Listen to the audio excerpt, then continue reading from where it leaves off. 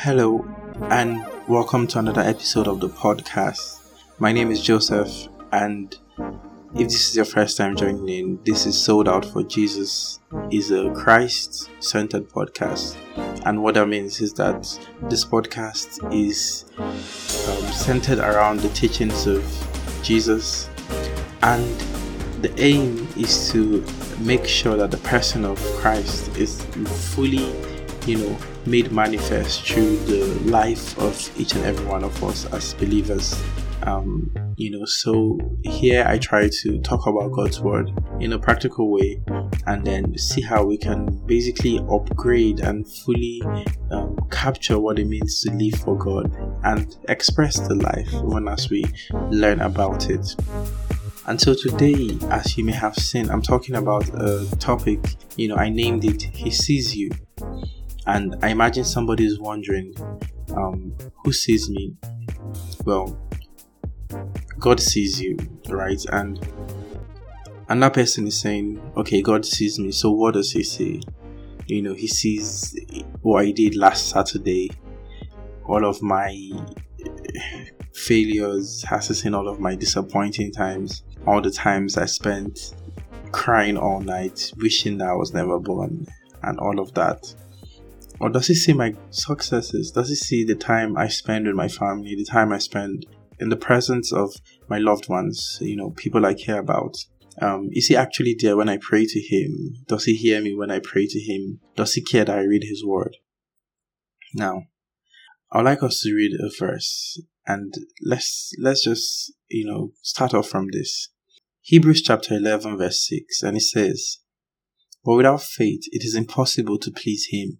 For he who comes to God must believe that He is, and that He is a rewarder of those who diligently seek Him."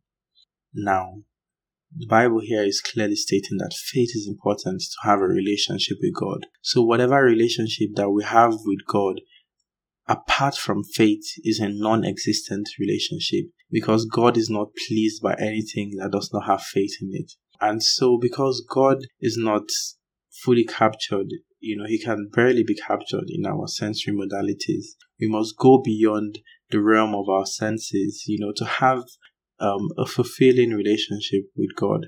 And so that's why we need faith. The Bible says faith is the substance of things hoped for, the evidence of things not seen. Someone tells you that I've bought a wonderful car for you. That car is in Germany right now. It's being brought to Nigeria, but it's not possible to take a picture and make a video of the car until the car arrives. But then the person gives you a receipt, and then you see the receipt now. $250,000 for your Benz. You see that it's been signed. It's coming, to Nigeria. And so you know that you have the Benz, even though, you've not necessarily felt it. You've not touched the exterior of the car. You've not held the steering wheels. You've not handled the car, so to say.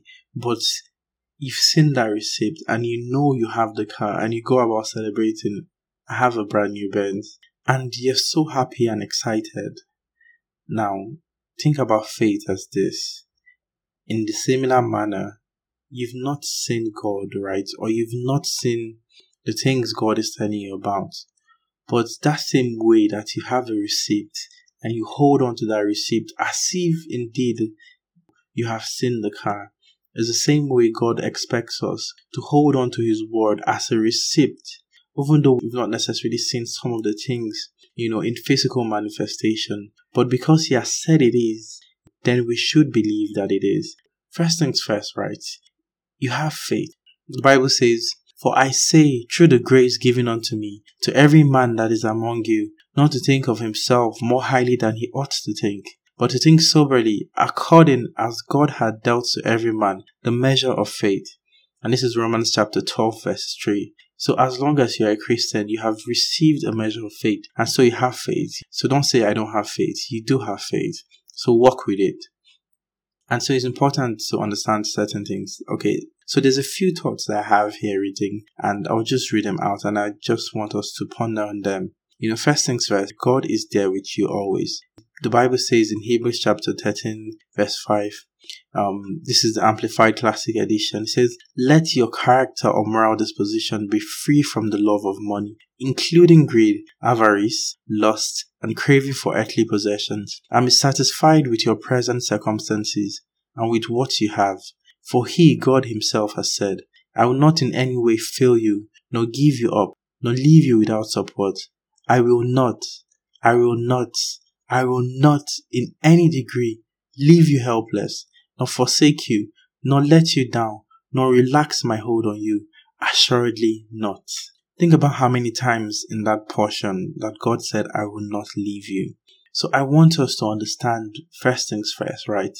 God is never going anywhere. He's always with you. He is there where you are, listening to me, wherever you are in any part of the world. God is there. And I want you to believe it because that's what he has said. It may not always seem like it. Sometimes you feel like you are far from God. Sometimes you feel like you're closer to him. The fact that you feel that way doesn't mean it's necessarily true. God is always there with you. And so we must walk with that consciousness, right? To begin to build a relationship with God, we must first of all believe that he is. We must first of all believe that he's actually there with us. And then from that level, we begin to walk with him. The Bible says he watches your every step.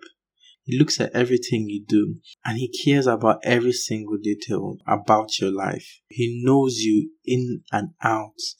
The Bible says in Jeremiah chapter 1 verse 5, "Before I made you in your mother's womb, I knew you. Before you were born, I chose you for a special work. I chose you to be a prophet to the nations." And so God knows you before you were formed in your mother's womb. Think about that.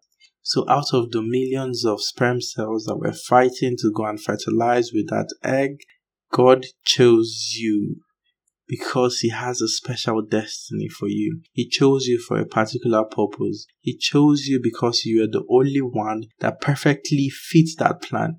Think about this. There is nobody in eternity that could be more you than you. There's no one in eternity that is exactly like you. You are the only person of your kind that has ever been and that would ever be created. And that's how special you are to God. And beyond that, he does have a destiny for you. The Bible says in Jeremiah chapter 29 verse 11, "For I know the thoughts that I think toward you, saith the Lord, thoughts of peace and not of evil, to give you an expected end." So God has a definite and predestined end for you. There's a state that God has determined for you to end, and this is his plan for you. You didn't come to being out of a random walk of nature, a big bang, and then the cells got from here to there, evolution and all that crap. No, God created you specifically. He has a plan for your life. There's a place that God has destined for you to get to, and only out of a relationship with Almighty God and fellowshipping with the Spirit can you actually know what that plan is, and then can you then begin to walk in it and manifest what God's will, God's definite and precise will for your life is. God is a very intentional God, and we must understand that about him when walking with him. Even though we may have certain things that may not always be God's best for us, but God knows how to cause those things, to somehow align with his will. The Bible says, "For all things work together for good for those who love him and those who are the called according to his purpose." So trust God is working together for your good. And the next thing you need to understand is that he loves you. In Romans chapter 5 verse 8, the Bible says, "But God clearly shows and proves his love for us by the fact that while we were still sinners, Christ died for us." Christ did not die for the righteous man. No, Christ died for a sinner, the one living in the worst of conditions. He died for the one committing the worst of sins. Think about the worst sinner you can think about. The most atrocious acts you can think about. The person I feel like is too far gone that God cannot save that person. And then I want you to understand something. God died for that person and he loves that person so much, and so that same love that he has for the best person that you believe, the nicest pastor, or minister of God, right? That same love he has for that person, he does have for the worst of sinners. And so when you begin to understand that God is love, right? And his love is it's almost difficult to explain because it doesn't make sense from a human perspective, right?